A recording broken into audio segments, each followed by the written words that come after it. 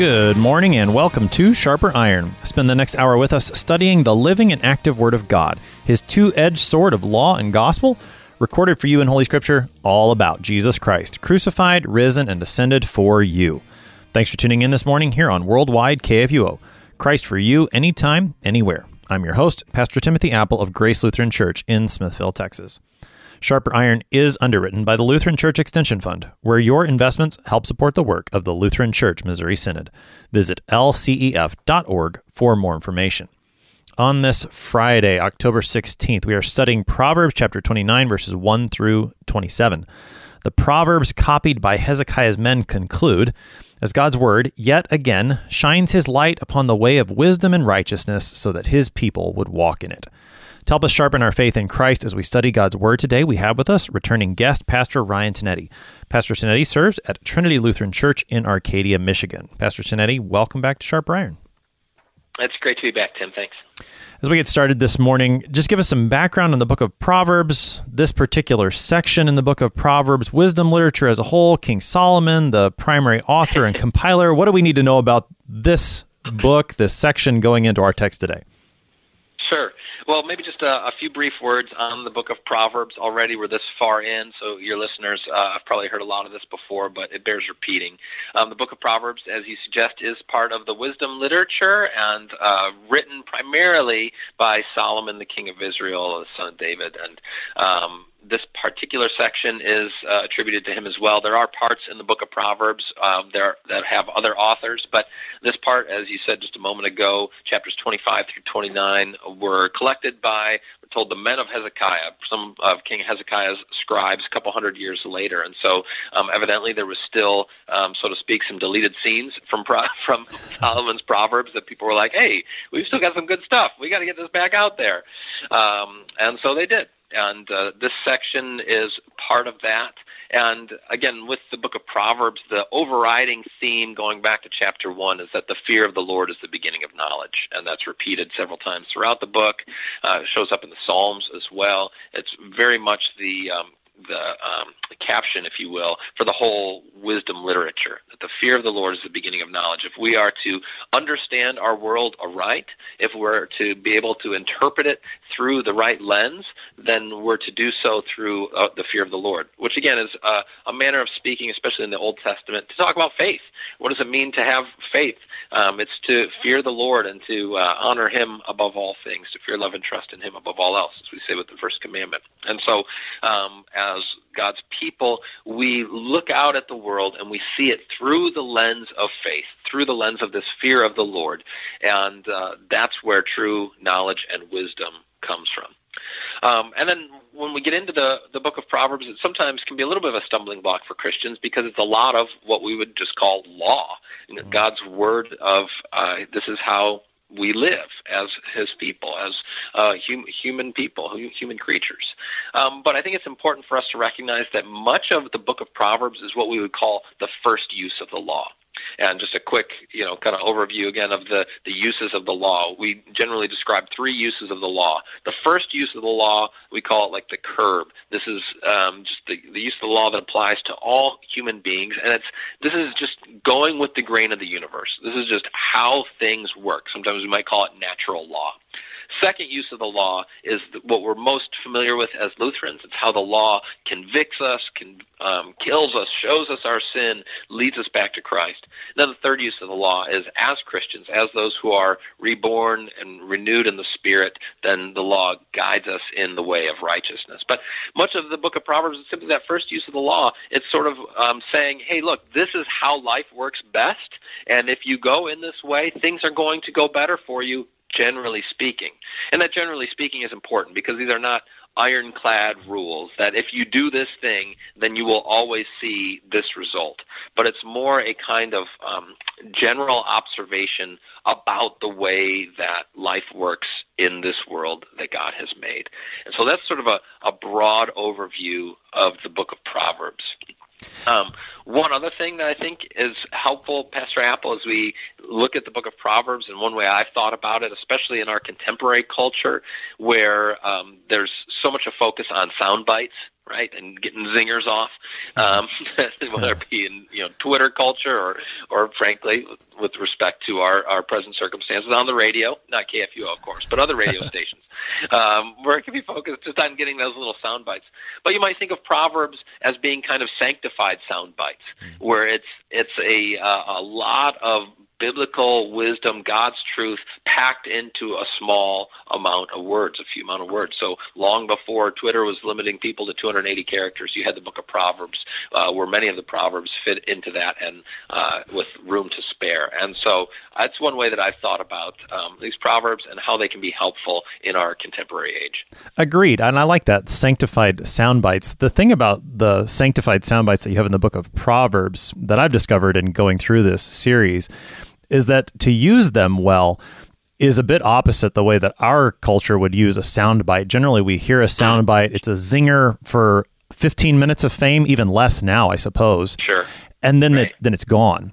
Whereas these sanctified soundbites in the book of Proverbs invite further reflection. And I've discovered talking with other guests, and I'm sure we'll discover it again today, that we really could spend an entire episode on just one proverb as you ponder it and look at all the connections elsewhere in Scripture.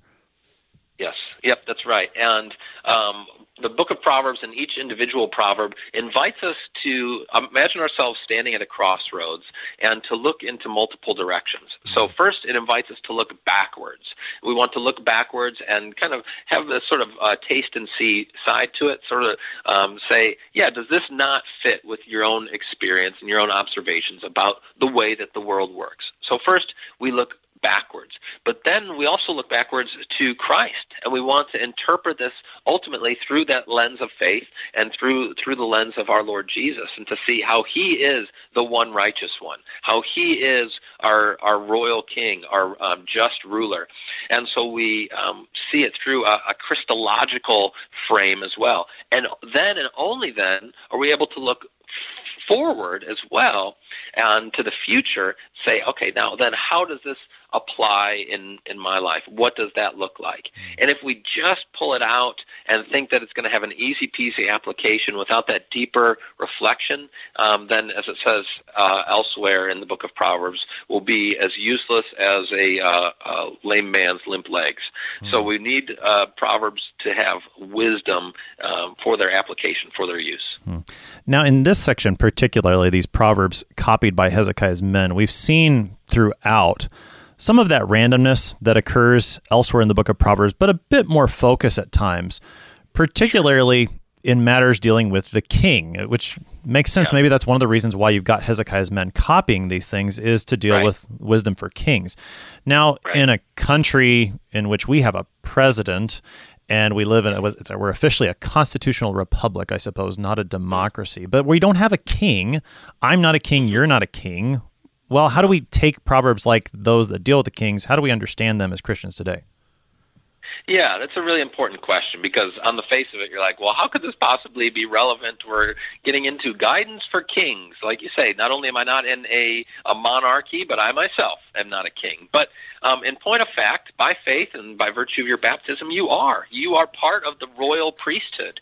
And for us to read the book of Proverbs spiritually as people of faith, as those who are baptized, is to recognize that now we are kings and queens. We are sons and daughters of the king. We are his royal subjects.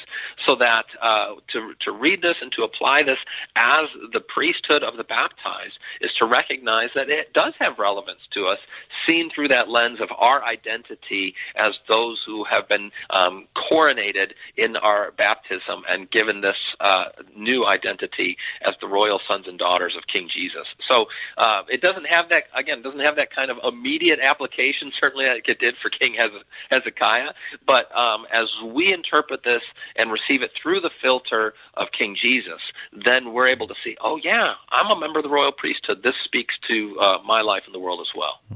Let's take a look then at Proverbs 29. We'll read about the first 15 verses here on this side of the program. He who is often reproved, yet stiffens his neck, will suddenly be broken beyond healing. When the righteous increase, the people rejoice, but when the But when the wicked rule, the people groan. He who loves wisdom makes his father glad, but a companion of prostitutes squanders his wealth. By justice a king builds up the land, but he who exacts gifts tears it down. A man who flatters his neighbor spreads a net for his feet. An evil man is ensnared in his transgression, but a righteous man sings and rejoices. A righteous man knows the rights of the poor. A wicked man does not understand such knowledge. Scoffers set a city aflame, but the wise turn away wrath. If a wise man has an argument with a fool, the fool only rages and laughs, and there is no quiet.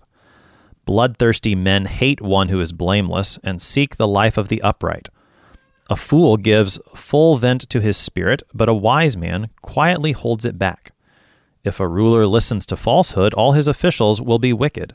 The poor man and the oppressor meet together. The Lord gives light to the eyes of both. If a king faithfully judges the poor, his throne will be established forever. The rod and reproof give wisdom, but a child left to himself brings shame to his mother. We'll pause there. That's Proverbs 29, verses 1 through 15.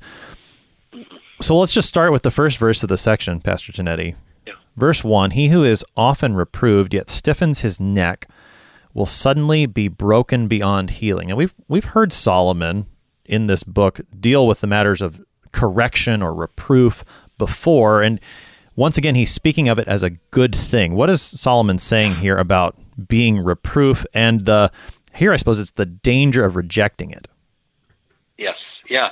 No, that's true. And we're going to see it in the latter half of the chapter as well. The importance of correction, of discipline. This is a recurring theme throughout the book of Proverbs. And even just in these first 15 verses, we have a nice bracketing, both with verse 1, who is often reproved, yet stiffens his neck, will suddenly be broken beyond healing. And then in verse 15, the rod and reproof give wisdom, but a child left to himself brings shame to his mother. There's consequences for a lack of reproof. And like you say, there's salutary benefits of receiving reproof. It's kind of like we say in a contemporary expression, we say, you just got to take your medicine, right? Mm-hmm. That it might not taste so good going down, but in fact, it brings good things for you. And the one who's often reproved yet stiffens his neck will suddenly be broken beyond healing. What this proverb is expressing is, hey, look, if you continue to push back, what you're doing is you're making yourself more and more stiff and unable in order to receive that correction that you need, until finally you get to that place where you're not able to bend at all, but you're just going to break. And to use a slightly different metaphor, the scriptures talk about how hearts can become coarse over time. That if we continue to harden our heart, as you see, for example, with Pharaoh, famously in the book of Exodus, then it's like it just gets worse and worse, stronger and stronger, until finally it gets to a point where you're not able to receive any kind of correction or any kind of reproof. Whereas for us, especially as people of faith, we recognize that, oh, wait, no, there is a positive place for reproof. We need to hear it. We need to receive it, because we recognize we're sinful people. And for us not to accept that is fundamentally betraying our dual nature as sinners and saints. And it brings to mind the words from Psalm 141, where it says, "Let a righteous man strike me. It is a kindness. Let him rebuke me. It is oil on my head. My head will not refuse it." It's a very counterintuitive approach to that kind of rebuke or reproof. Normally we'd say, I don't want that. I'm going to resist that. But the scriptures recognize, no, wait a second, this has a positive aspect to it, because it leads us back to repentance and to a right relationship with the Lord. And so that is in the background, I think, over and over again, when Solomon brings up that positive aspect of correction and reproof. There have to be these almost like little wounds for there to be a bigger healing, it seems. The idea of discipline is painful. And the scriptures do acknowledge that. I believe it's in Hebrews chapter 12, I think, where the writer acknowledges that there is that pain in discipline. But when a father does it to his son here in an earthly sense, it has a purpose. And even more so when our heavenly Father does it to us as his children, in that sense of drawing us back to repentance, as you were saying. And if we reject that, well, again, the image there of something that just refuses to bend with these forces that are coming against it, it will eventually break. And so the ability to accept the reproof, the correction, to receive that hurt in the spirit in which it's given is true wisdom, lest in the end we simply be broken beyond healing. And again, to tie that to verse 15, that the rod, the reproof, that's what actually gives wisdom. And parents who leave their children to themselves, well, they'll only experience shame through those children eventually. It is counterintuitive, but it's the wisdom that we need. It really is. And Luther has a typically colorful statement commenting on verse 15, and I found this in my Lutheran Study Bible. Luther, commenting on that 15th verse, says, "When a child is permitted to do what it pleases, and parents say, 'Whatever our little daughter does is good,' that girl is certainly headed for prostitution." Now, hopefully, God in His mercy does not send every child that direction, but the point is well taken, that as the saying goes, which is really riffing off Proverbs, spare the rod, spoil the child. Now, I do want to say, too, that we need to bear in mind that this does not just give license for parents or others simply to indulge in discipline without end. And the Scriptures are very clear that discipline serves this purpose of bringing to repentance. It's called correction for a reason. You're correcting a way in order to bring back in line. But it's not simply for the delight of the discipline. It's always leading us back. And so we want to hold in tension with verses like 1 and 15 of Proverbs 29. Also, passages like from Paul's letter to the Ephesians, where he admonishes fathers not to exasperate their children. I mean, we think of this especially with parents, and certainly that's the context many times in the book of Proverbs, but it applies to other areas too. Employers, don't exasperate your employees, right? Have a proper attitude toward those who are under your care, under your charge. So discipline is important, and also to recognize the end, the purpose, the goal of the discipline, that it's not an end in itself, but it's a means to the larger end of restoring that right relationship. I think the image that's often used, as you brought up the first use of the law earlier, the image of the curb is a helpful thing there, that the goal is to keep the person in the road, keep the person on the right path.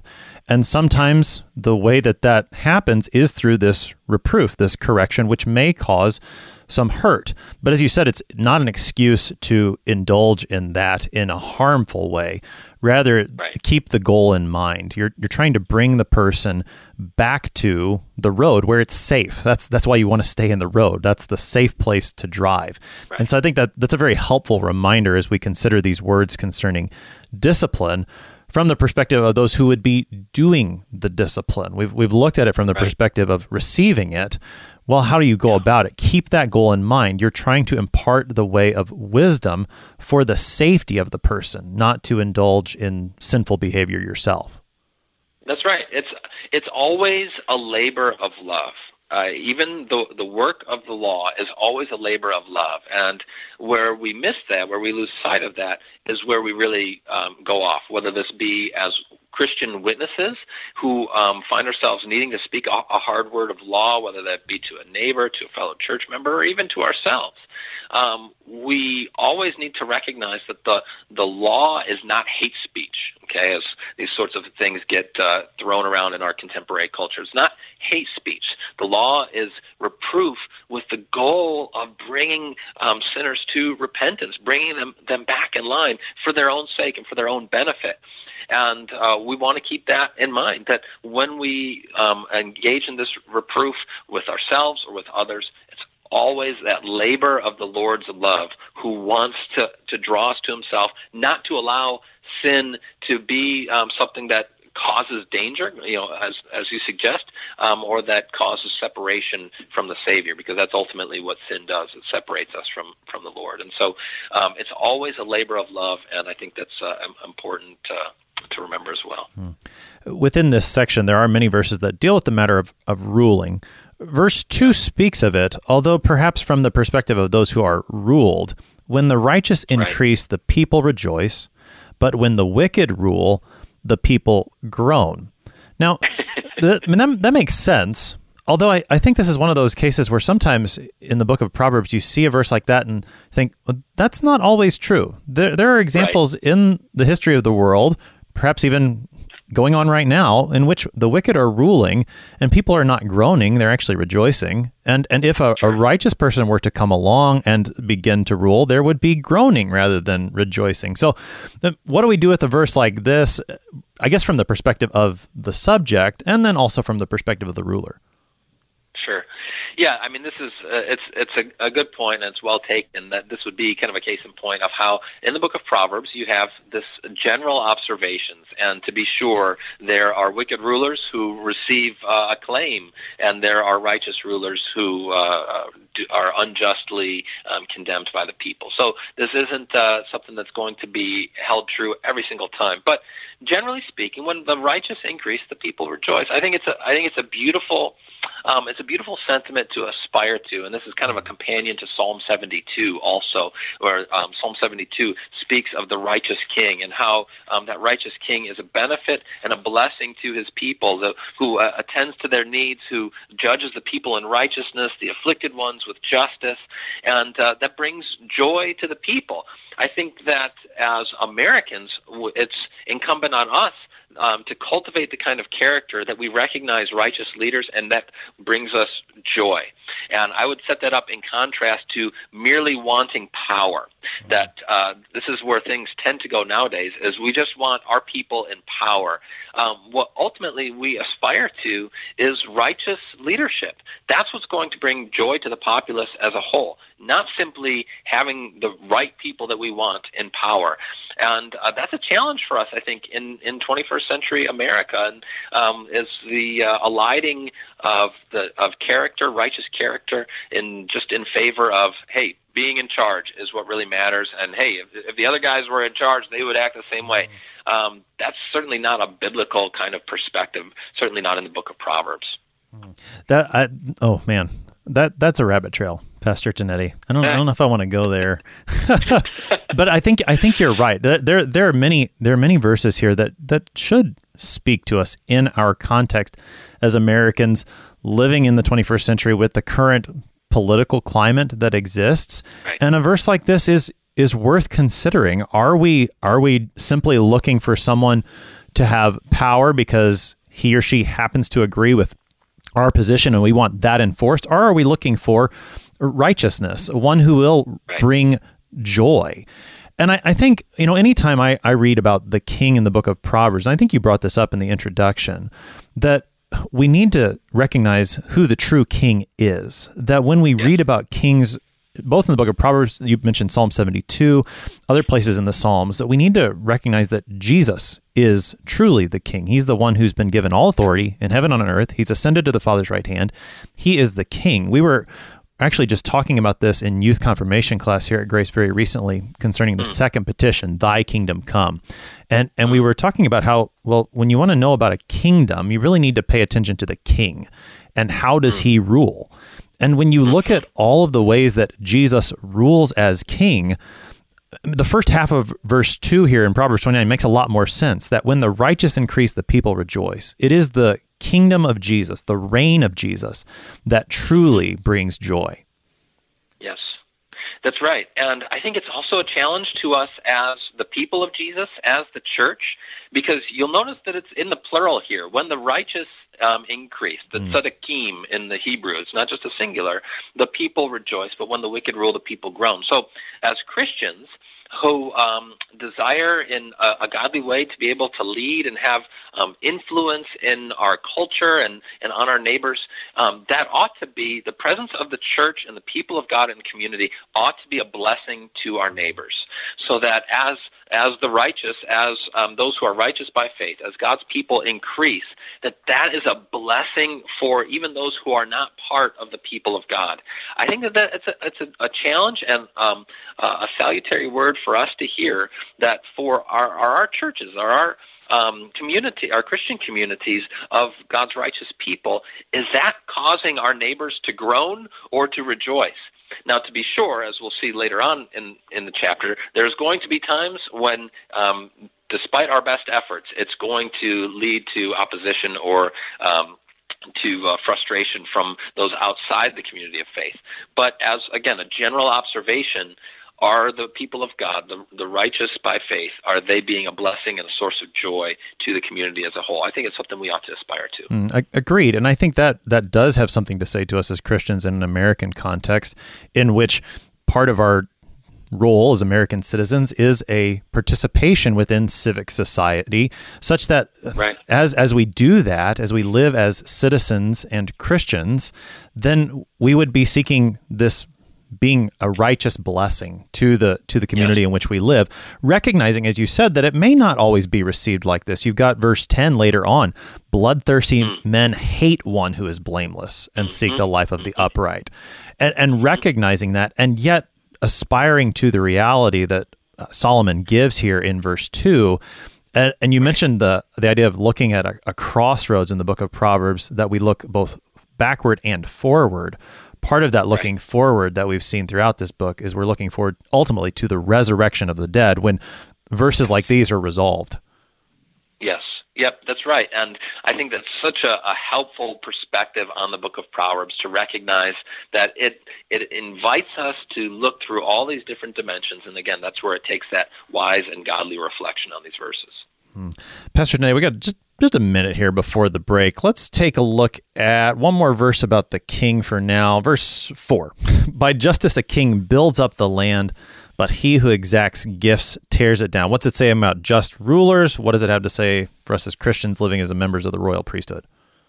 Right. Well, I might be taking a little bit of liberty here, but that second half of the verse, he who exacts gifts, the footnote in my scripture, and others will point out that it could also be translated, he who taxes heavily. And I want to tread lightly here, but verse 4, and as many times in Proverbs, you can interpret what the first half of it means by seeing it in contrast with the second half, so that justice is put in contradistinction here with one who exacts gifts or who taxes heavily, so that the just king or the just leader is going to recognize that his job is not just to take, but to give. So by justice, a king builds up the land. He benefits the populace. He serves the people. But the unrighteous king is the one who's just going to take. And again, with our contemporary society, I think it's fair to say that even our view of taxation by whatever party happens to be in power is still pales in comparison to the kind of taxes that many times in the ancient world would be exacted, where you really had no recourse. Forget about taxation without representation and tea tossed into the bay. There was really no recourse except for appealing to the Almighty to try and stop unrighteous rulers. But it still is, I think, a helpful recognition that the king, the just and righteous king, seeks to give and serve his people and not merely take from them. You're listening to Sharper Iron here on KFUO. We're going to take a short break, but we'll be right back. Please stick around.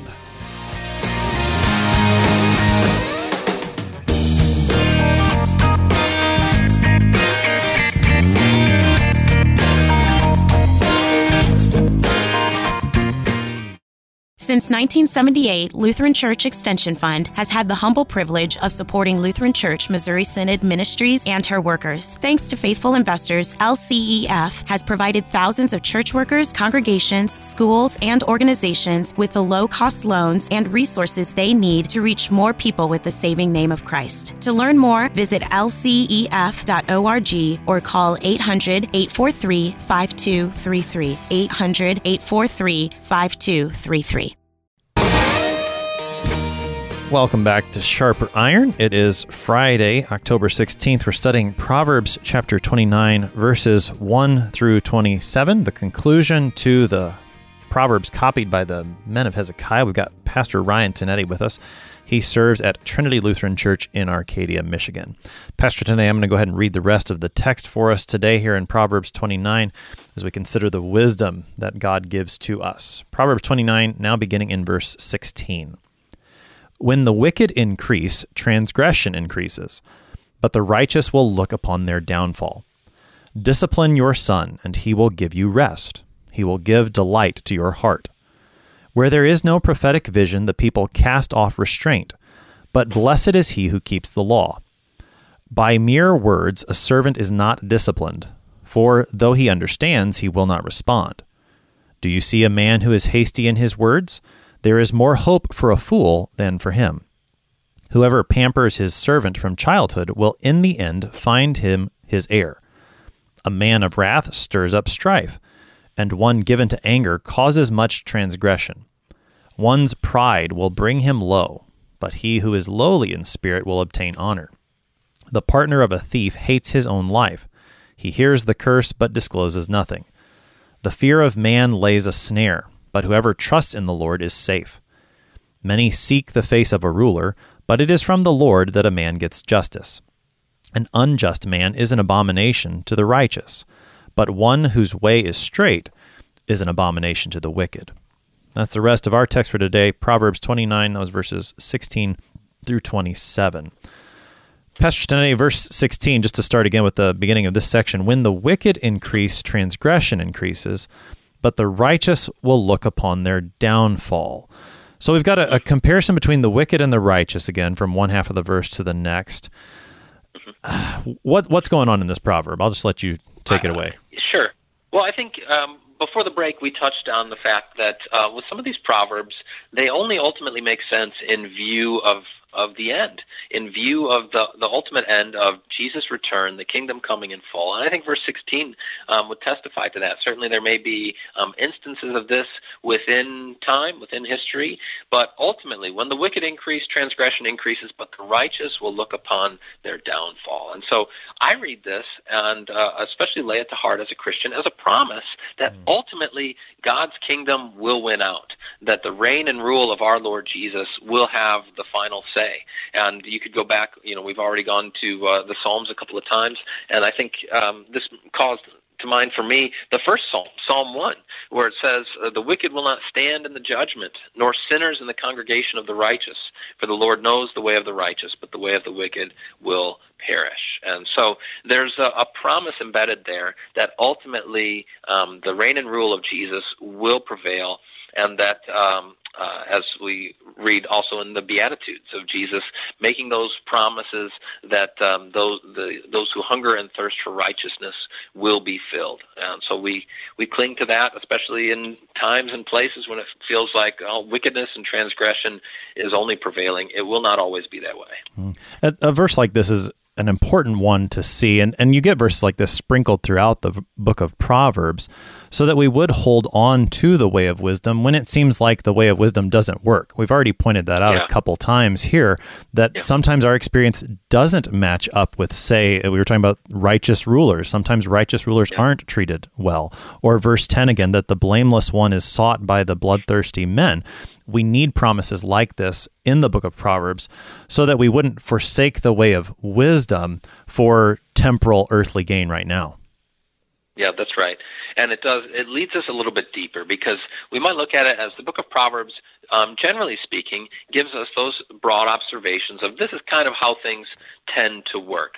But what about when they don't work that way? And that's where we have to dig deeper as believers. And one answer would be that, you must be doing it wrong. If you're suffering in this way, then it's your own fault, and you end up lapsing into the kind of error made by Job's friends, where Job, if you're suffering, it's just because you have been unrighteous. Where, to the contrary, we learn at the beginning of the book of Job that he was as righteous a man as there was in his day.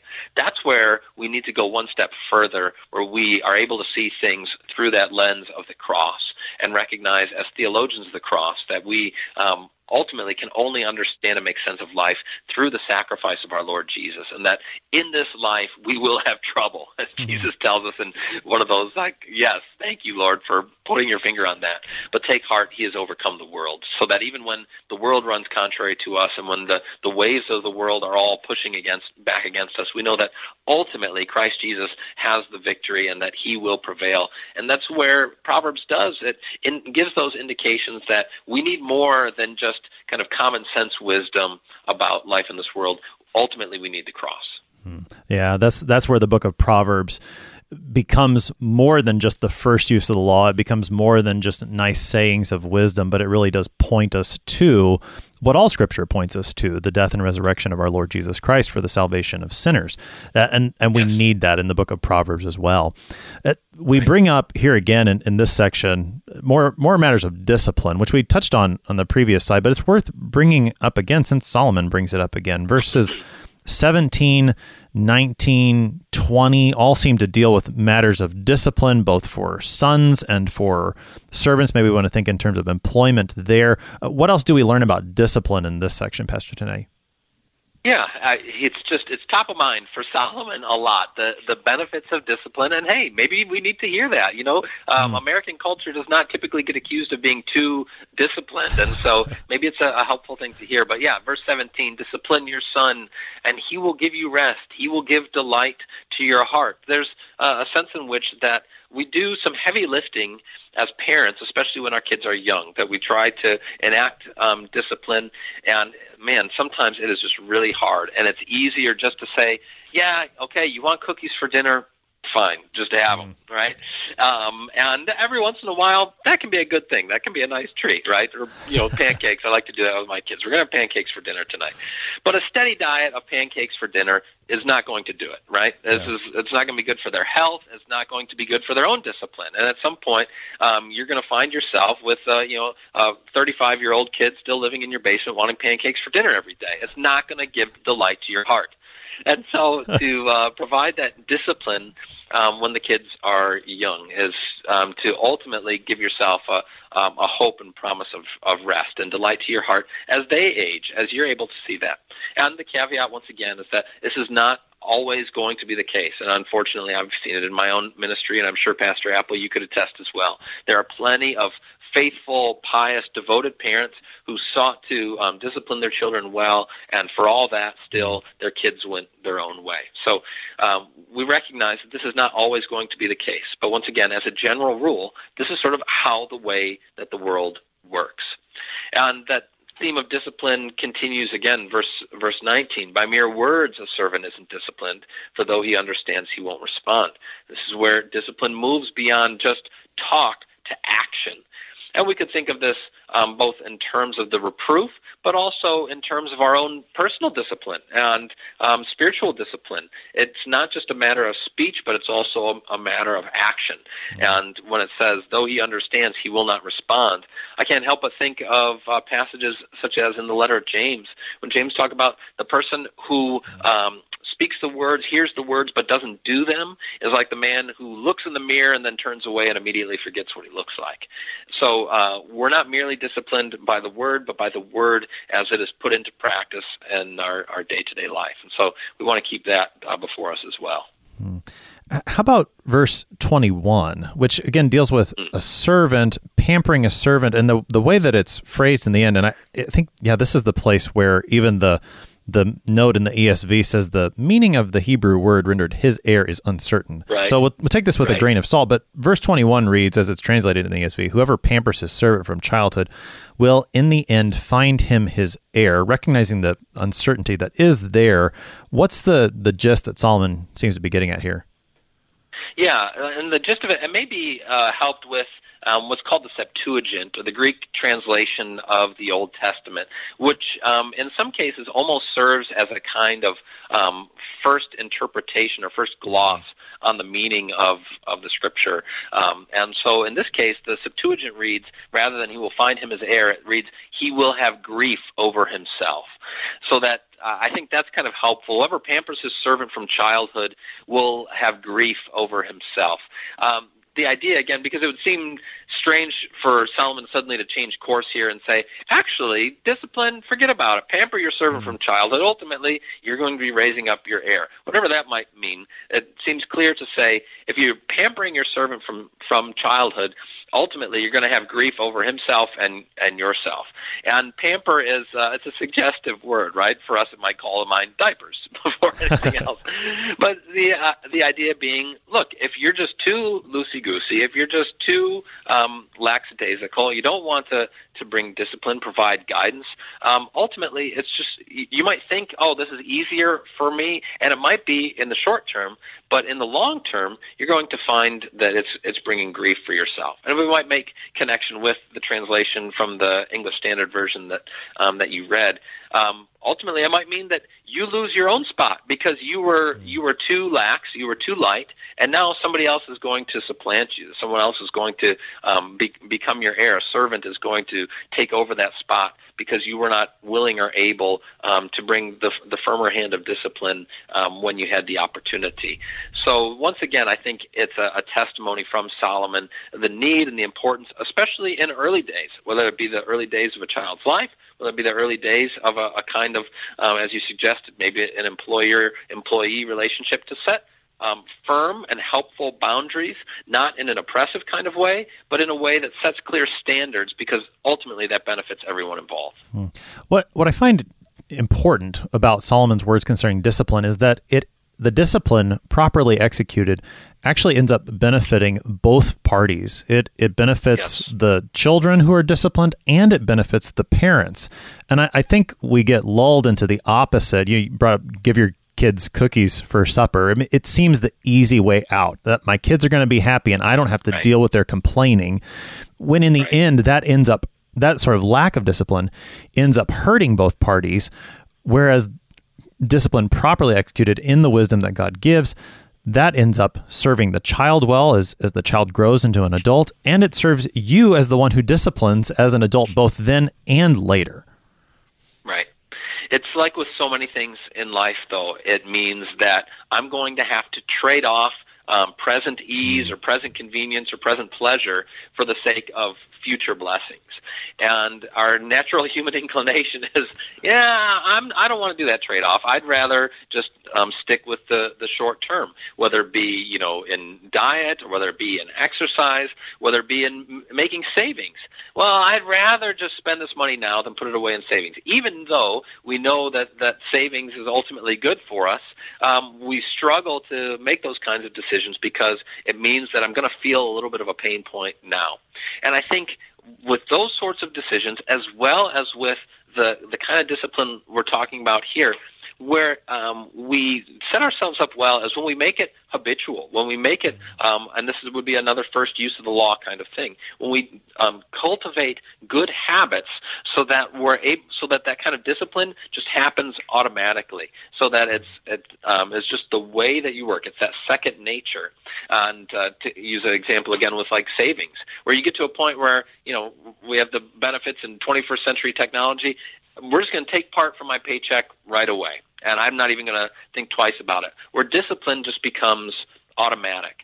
And I think in relationships as well, when there's a proper sense of discipline, it's going to hurt for a little while, but as it becomes habitual, as it becomes second nature, you're going to be reaping rewards for that for a long, long time to come. It's just getting started. And there's a proverb from the ancient Greeks, not biblical, but I think still has some wisdom to it, where they would say, well begun is half done. And so just taking those first steps toward instituting discipline is going to be a benefit to you, but it's just, getting up off the couch and getting it started. We skipped over verse 18, talking about discipline, although I think maybe 18 you need that background there to understand it. It's a bit different than other proverbs we've looked at today and elsewhere in the book. The way that it's translated in the ESV, where there is no prophetic vision, the people cast off restraint, but blessed is he who keeps the law. The way that prophetic vision, I don't think we haven't had a lot of talk about the prophets or prophetic things in the book of Proverbs. Right. What's going on in verse 18? Yeah, it is interesting, and the word has more of a specific kind of sense of this visions that are held by the prophets, or to use a different example, you might think of Samuel earlier in the Bible, the kind of vision, although it was more audible, but that revelation from God. And I think this is a helpful thing to keep in mind and to pair with the kind of general observation that we're seeing in the Proverbs. We might say that much of what Proverbs gives us is that general revelation. But here, this verse is advocating for also having the special revelation that we get from the apostles and prophets. So where there's no prophetic vision, the people cast off restraint, or it might otherwise be translated, the people are discouraged. Without that, God's word, you can't just rely on a sort of generic observation of the world. Ultimately, you need that clear vision and revelation from God as he has given it through his servants, the prophets, the apostles, through the evangelists. That's where we're ultimately going to be led into right paths. And thus you have the second half of the verse, but blessed is he who keeps the law, who keeps the Torah. And the Torah is that Hebrew word which is typically translated law, but could be more broadly conceived as God's revelation, his specific revelation. And so it's pointing us to the need for not just we might put it this way, the first article of the creed, a view of creation, but also the second article of God's revelation through Christ, through the Scriptures, ultimately leading us in right paths. So connecting again to the idea of the fear of the Lord that's been evident throughout the book of Proverbs, that there's more to this wisdom than just general observations. As true as those things are, and as important as those things are, we shouldn't just throw those out because they're not, quote, specifically Christian. You quoted from a Greek proverb earlier, right? When we recognize the truth there, we should make use of it. But if we think that's all we need, then we're missing the full picture, and that's what Solomon's trying to give us. Exactly. Yep, that's right. So let's just keep going. Verse 20, we haven't looked at that one yet. Although again, man, we've heard this from Solomon before, something very similar. Do you see a man who is hasty in his words? There is more hope for a fool than for him. That's saying a lot, because there's not much hope for a fool from Solomon. No, that's right. And along with verse 20, I think with a few of these other verses in this passage, verses 22, 23, 25, I kind of think of these as this section, chapters 25 through 29, is kind of winding down. You have Solomon recognizing here's some pitfalls for the king, some things that he needs to attend to, and maybe it might not hurt for contemporary politicians to attend to these things as well. Here's some pitfalls. Don't be hasty in your words. There's more hope for a fool than for him. But also, verse 22, a man of wrath stirs up strife. Beware being too given to anger. Or again, verse 23, one's pride will bring him low. So that if you're too prideful, if you're too puffed up, and of course this is a theme that Jesus brings up again and again and again, that the one who exalts himself will be humbled, but the one who is lowly in spirit, as Solomon puts it, or the one who humbles himself, he will be exalted. And so recognizing that pride ultimately does not serve you well. And then finally, verse 25, the fear of man lays a snare, but whoever trusts in the Lord is safe. So recognizing it's a huge pitfall, especially for leaders, merely to please people and to try and follow the opinion polls. What do people want to hear? But to the contrary, whoever trusts in the Lord is safe, and recognizing that ultimately we seek not to please men, but to please God, and to trust in him, even when what we have to say and the way that we are to live is unpopular and runs contrary to the contemporary tides of the culture. And I think that brings us finally to that last verse, Tim. So take us in. We've got several minutes here, about 6 or so. That's good. Yeah. So I want to, before we get to the last verse, I do want to, verse 25, the fear of man lays a snare. Far be it for me to criticize how Solomon worded it, but I really wish it said whoever fears the Lord is safe.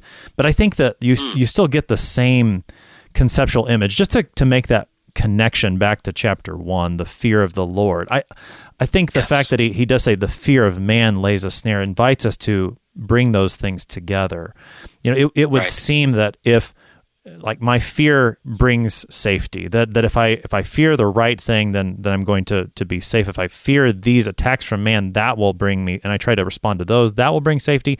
No, in fact, it is trusting in the Lord, following in His way. That's where real safety lies. And I've reflected on this during the pandemic.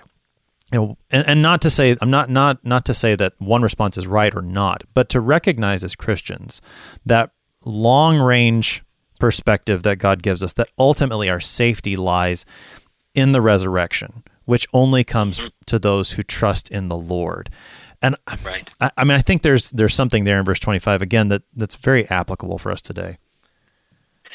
In so many different ways, yes, that's true. Because, of course, it's natural for us to want to fear, to be attentive merely to the opinions of people, or indeed to be made fearful by their opinions or by their thoughts. And as it says, it lays a snare, which is to say, you're setting yourself a trap.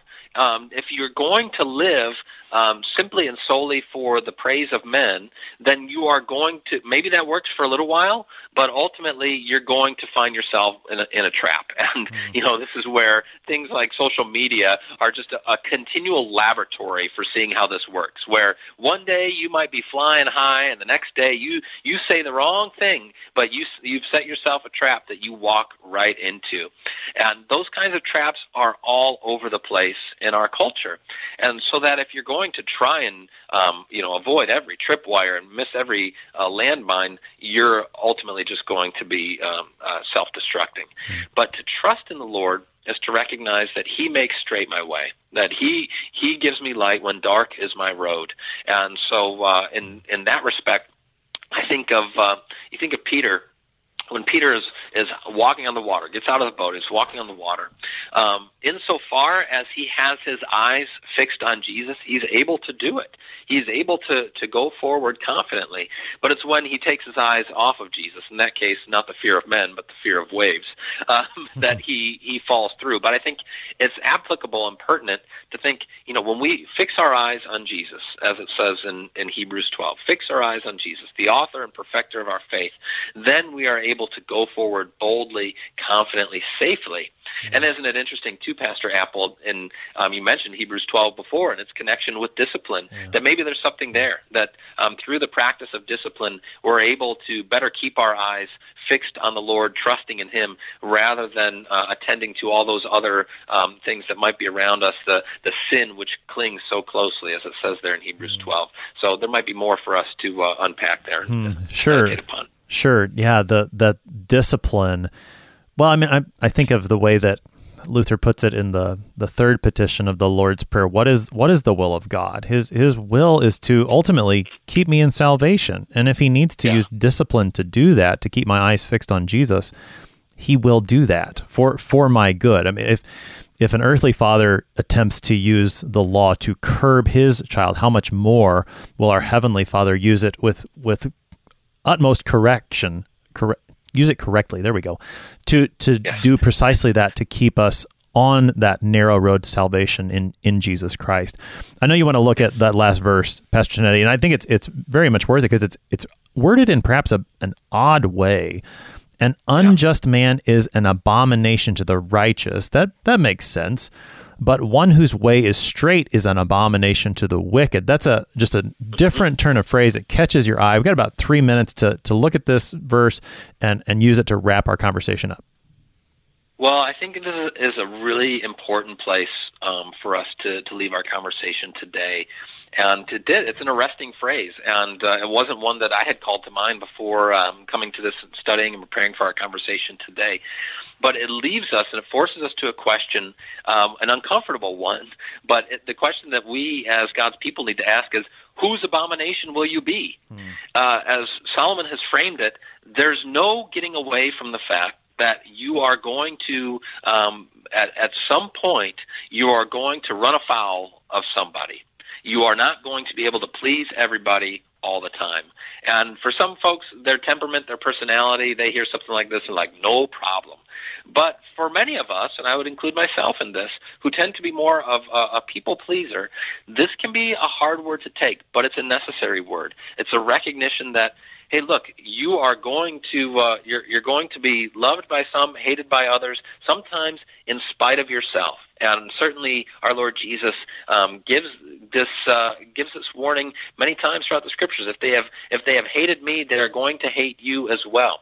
And for us not to take that personally, as it were, but to recognize that because of our faith in Jesus, because of our union with Him, sometimes the world is simply going to despise us, regard us indeed as an abomination. And I want to bring us in closing to the words of the Apostle John in his first letter, 1 John, when he says, "This is the message that you heard from the beginning. We should love one another. Do not be like Cain, who belonged to the evil one and murdered his brother. And why did he murder him? Because his own actions were evil and his brothers were righteous. Do not be surprised, my brothers, if the world hates you. We know that we have passed from death to life because we love our brothers." And what John is saying to us there is, in his own way, what Solomon is telling us here, that, hey, if we are going to follow in the way of our Lord Jesus, if we're going to strive to walk in straight ways, it's going to invite hatred from the world. That's not to say that we should pursue that, or that we should look for trouble, or to try and invite people to come after us and to get upset with us. To the contrary, the rule of the righteous is a blessing, brings joy to others. But recognizing that at the end of the day, sometimes, no matter what, as we follow in the ways of Jesus, it's going to incur the wrath of the world. But as Peter and John did, when they were chastised by their opponents, they rejoiced that they were counted worthy to suffer for His name, and so may we also. Pastor Ryan Tinetti is the pastor at Trinity Lutheran Church in Arcadia, Michigan, helping us this morning with Proverbs 29, verses 1 through 27. Pastor Tinetti, thanks for being our guest today. It's been a pleasure. Thank you so much.